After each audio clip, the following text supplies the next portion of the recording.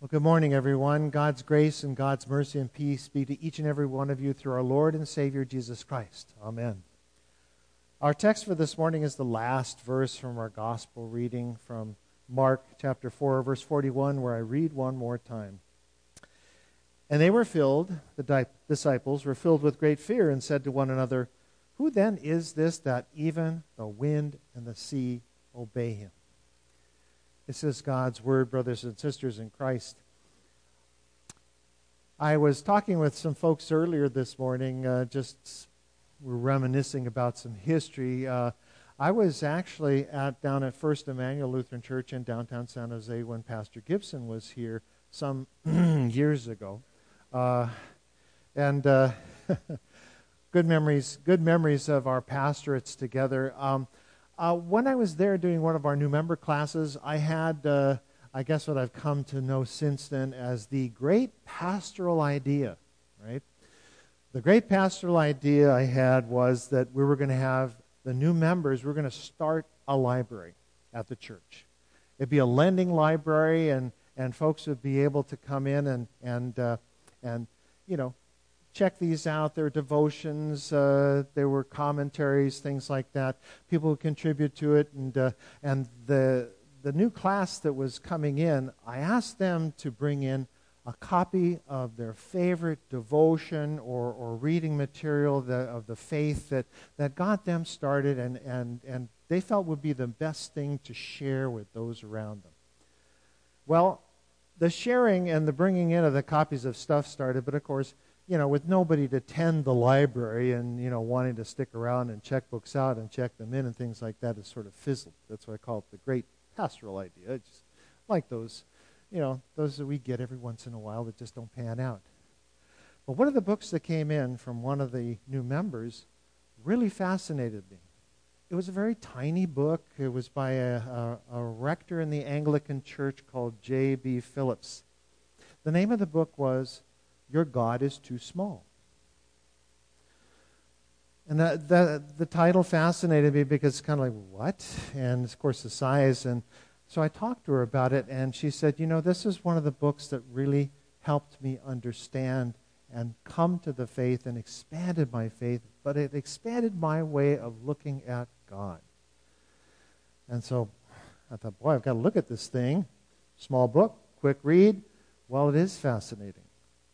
Because the premise of the whole book is that a lot of times what we do is we tend to look at God in terms of our own framework of life, We look at God as, for instance, a fireman. That, when there are fires, he puts out the fires for us or teaches us how to do that. Or he's a doctor, when we need therapeutic work, we need to be healed. He's the healer, which of course he is. But as I went through each one of the chapters, it was the exclusivity that was the issue. That God was exclusively a doctor, healing. Exclusively, or majority, that he was, frankly, like a drug to take care of what ails you. And the problem was that every time you make him out to be doctor or fireman or even policeman, you pigeonhole him. And you make him smaller than he actually is. But the other thing, too, is that when you don't need him, you just leave him on the shelf. You say to God, "Oh, don't bother me. I'll call you when I need you." Well, this morning's reading, of course, is the disciples did need Jesus. They didn't know they would need him when they set out on their journey across the sea, across the Sea of Galilee. They were just supposed to go from point A to point B. Simple journey, no problems. And then God had other ideas. So there they found themselves in the midst of their journey. A regular journey that all of a sudden turned extremely dangerous. They were about ready to sink. Water coming in, the boat was filling up. And where's God? Well, I guess you might say he's on the shelf. Or in this case, in the back of the boat, with a nice soft cushion, sleeping away. They would have none of it because he was supposed to be the one, their captain. Oh, my captain, what are you doing? What are you doing asleep? Don't you care that we are perishing? Well, I haven't heard God talk to like that since David. Don't you care that, what's going on? Psalm after psalm. Don't you care that everybody's after me, that I'm Elijah too? Here they are seeking to take my life. Lord, just take it first.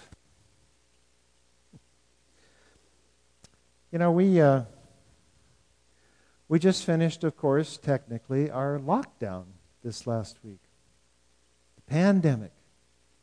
That is something that has swamped our boats for about a year and a half.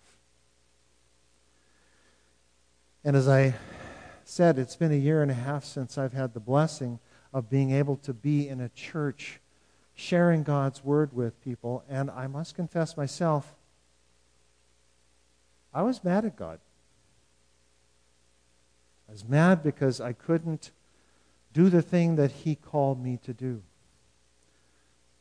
As a matter of fact, he and I sometimes let him sleep in the end of the boat, which I should not do. It's not the first journey that any of us have taken where we have run into storms. But our tendency is to go the therapeutic route, or, well, actually, I'm going to say I've been rather a rugged individualist myself. I tend to go ahead and, put on my gloves, kind of put my shoulder into it and just power through. Oh, not this time. This time, none of us could just power through. We can be in denial about it. Sure, this is there's warning about this too. We can say, well, this is just God's will, and we just got to do the Eeyore. Oh well, we're just going to grin and bear it and. But I want to contrast that this morning. Contrast, and to some degree compare it to what the disciples went through and how Jesus was with them. Because really, there is a before and there is an after with the disciples. They're still in the before because they saw Jesus. They saw the raw power of God. They saw the wind and the waves saying, okay, we'll be quiet. We'll be calm.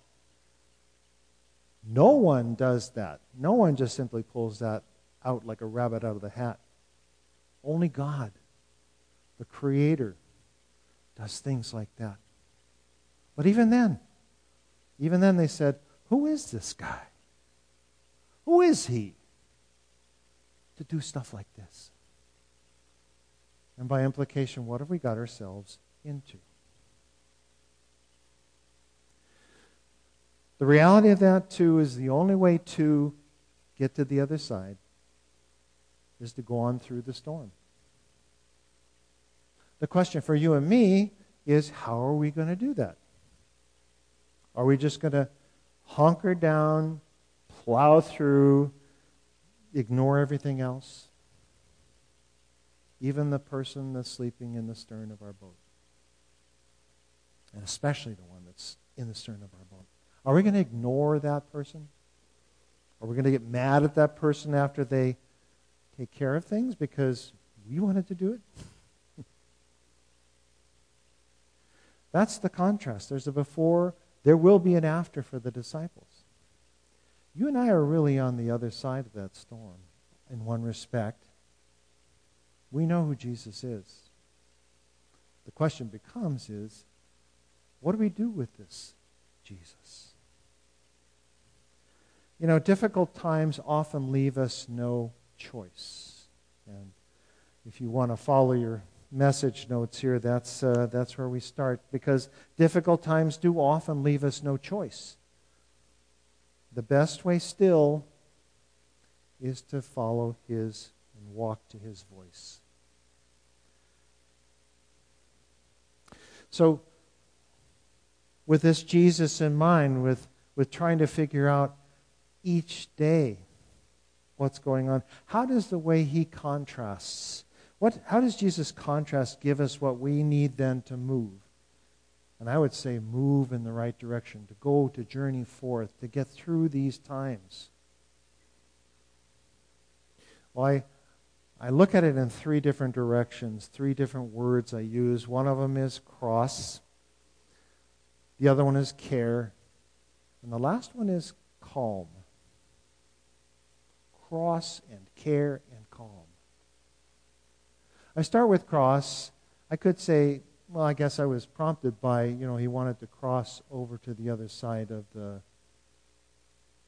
ocean, of the Sea of Galilee. Sorry. And that's what we want to do. We want to cross over to the other side. We want to get to where we're going. But in this case, the cross is another kind of cross. It's Jesus' cross. And the reason why we've got to look at Jesus' cross is because for him, in him, there is hope in his identity. We have hope in his identity. The first pastor I was ever involved with going back to seminary is a fieldwork pastor, and he was a rather confident fellow, let's just say, and he kind of looked at us as, the unknowledgeable novices, which we were, and he preached this sermon one Sunday on this very text. And he said, I don't know why the disciples were so worried, even when the storm was threatening their lives, He said, you know why? There wasn't a cross for miles. Jesus would not have perished, nor would they, because the end of his journey, the cross over to his other side, would be the cross of Calvary.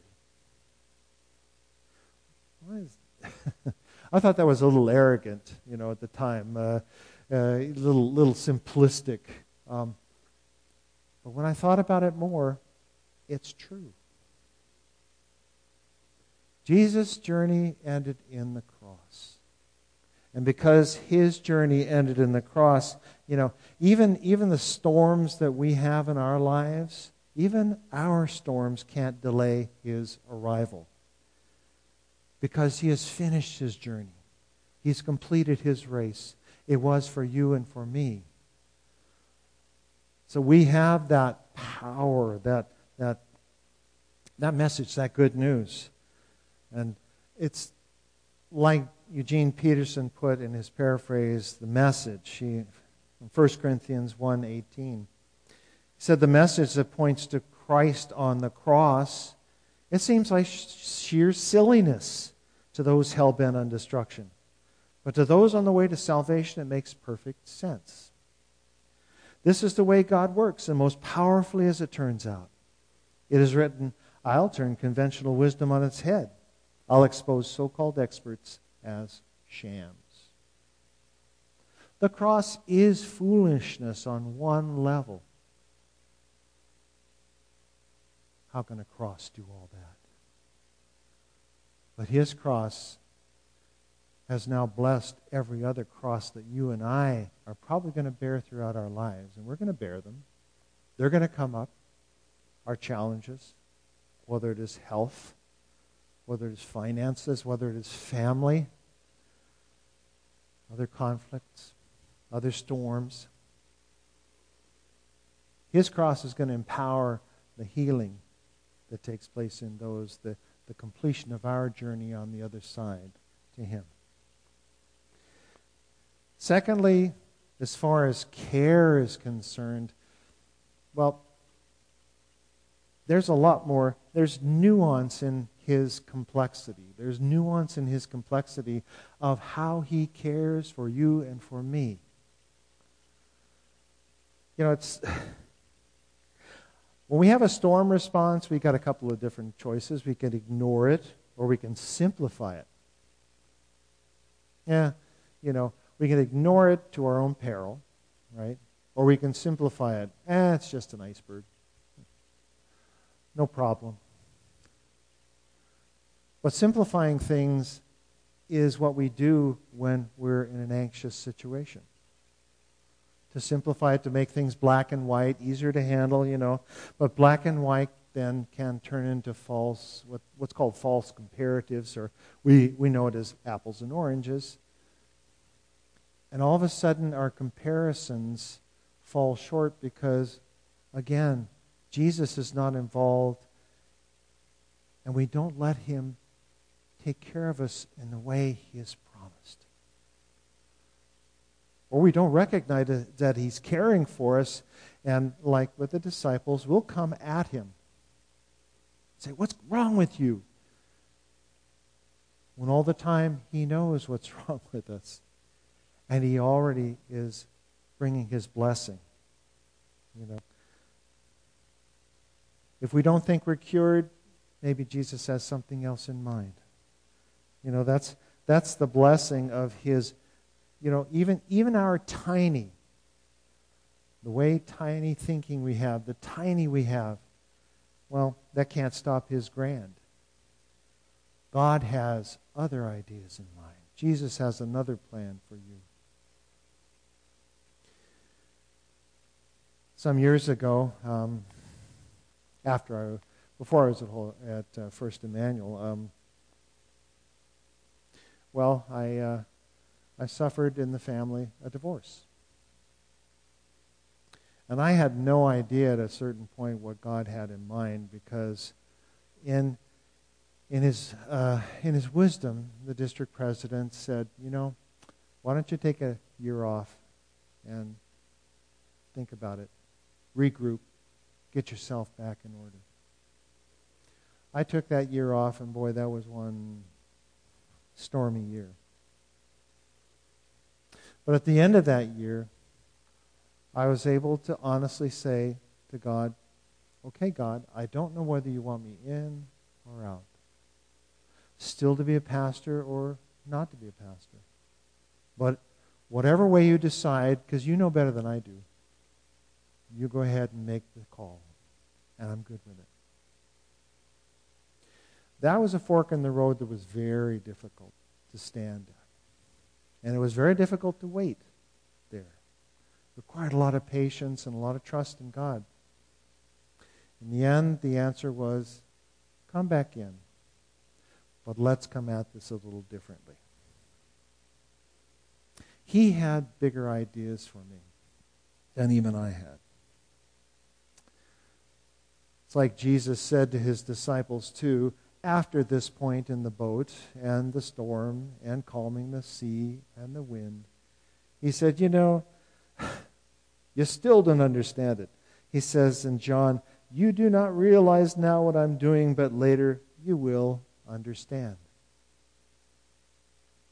This was hours away from the cross. This was washing the feet of the disciples.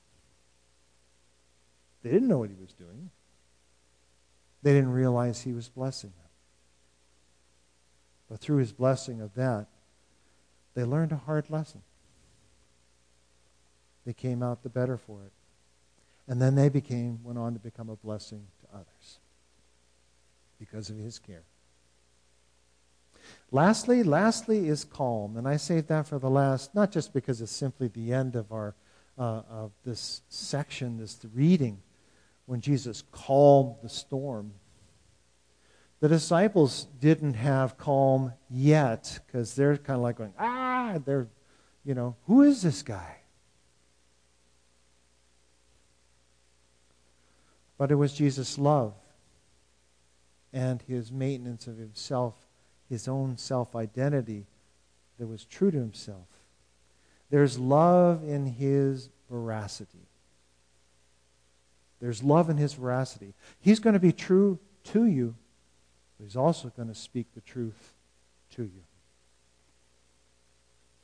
And this brings us to the times in which we live.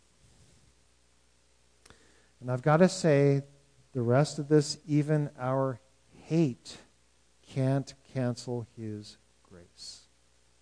Even our hate can't cancel his grace. Honestly, Our biggest problem these days is fear. Well, actually, that's not exactly true. It's not just fear. It's the fruits of fear. Fear leads to anger because we're frustrated. It also then leads to hate. That's the sinful fruit of fear that is not dealt with, that has no place to go, that has no answer. Fear that's, well, the Greek word for fear is angidzo, and angidzo means that somebody's got their hands to your throat and you're willing to do anything to save your own life. It's the fight or flight thing. But then there's the one step past that. You don't just want to get out of there. You don't want to just fight your way out. You want to come back after whoever it was.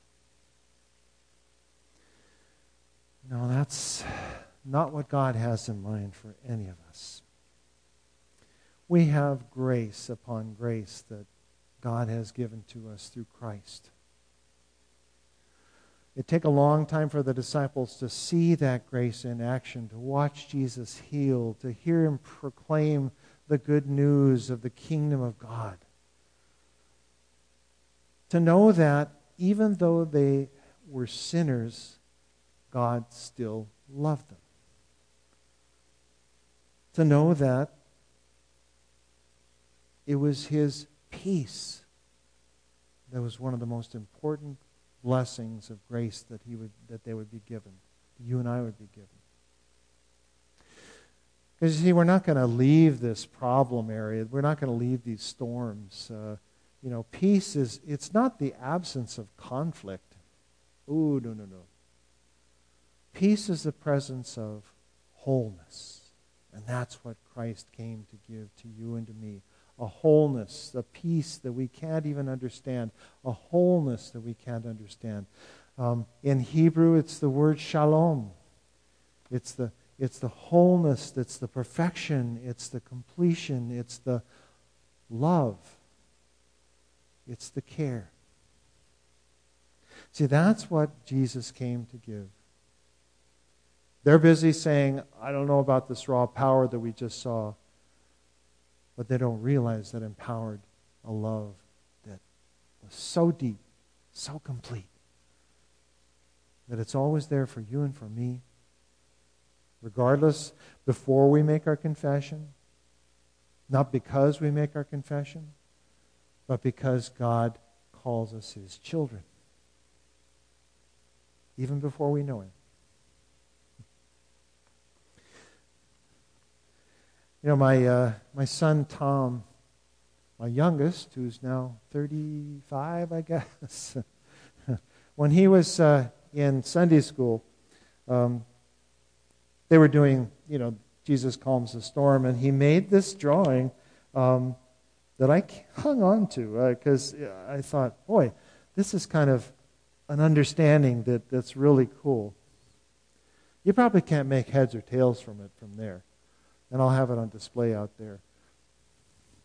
It's a big black. He took every crayon that he had available to him, and made it turned black and yucky and everything else. But scratched under the black, that's in blue, is a little outline of a boat. Here's the boat, the sail, and there's a prominent little figure that, if you look real close. And I focused on that. But then I noticed this one in the back of the boat, lifting his hands to the heavens. Obviously, pre-clearing of the storm, right? That's what we need to remember in our lives, brothers and sisters in Christ. That our lives are going to look like that for a long time. It is the calm, it is the storm before the calm in this case. When Jesus has the contrast, when we look to his cross, when we look to his care, we can live in his calm, even though it looks like that. Because we know he's there. We know that he cares. And his love does endure forever. So as you make this transition, there'll be another. But just remember, hang on to that cross. Because indeed, Jesus' cross delivered his care for us, that we might be calm as we journey each and every day with him. In the name of the Father, and the Son, and the Holy Spirit. Amen.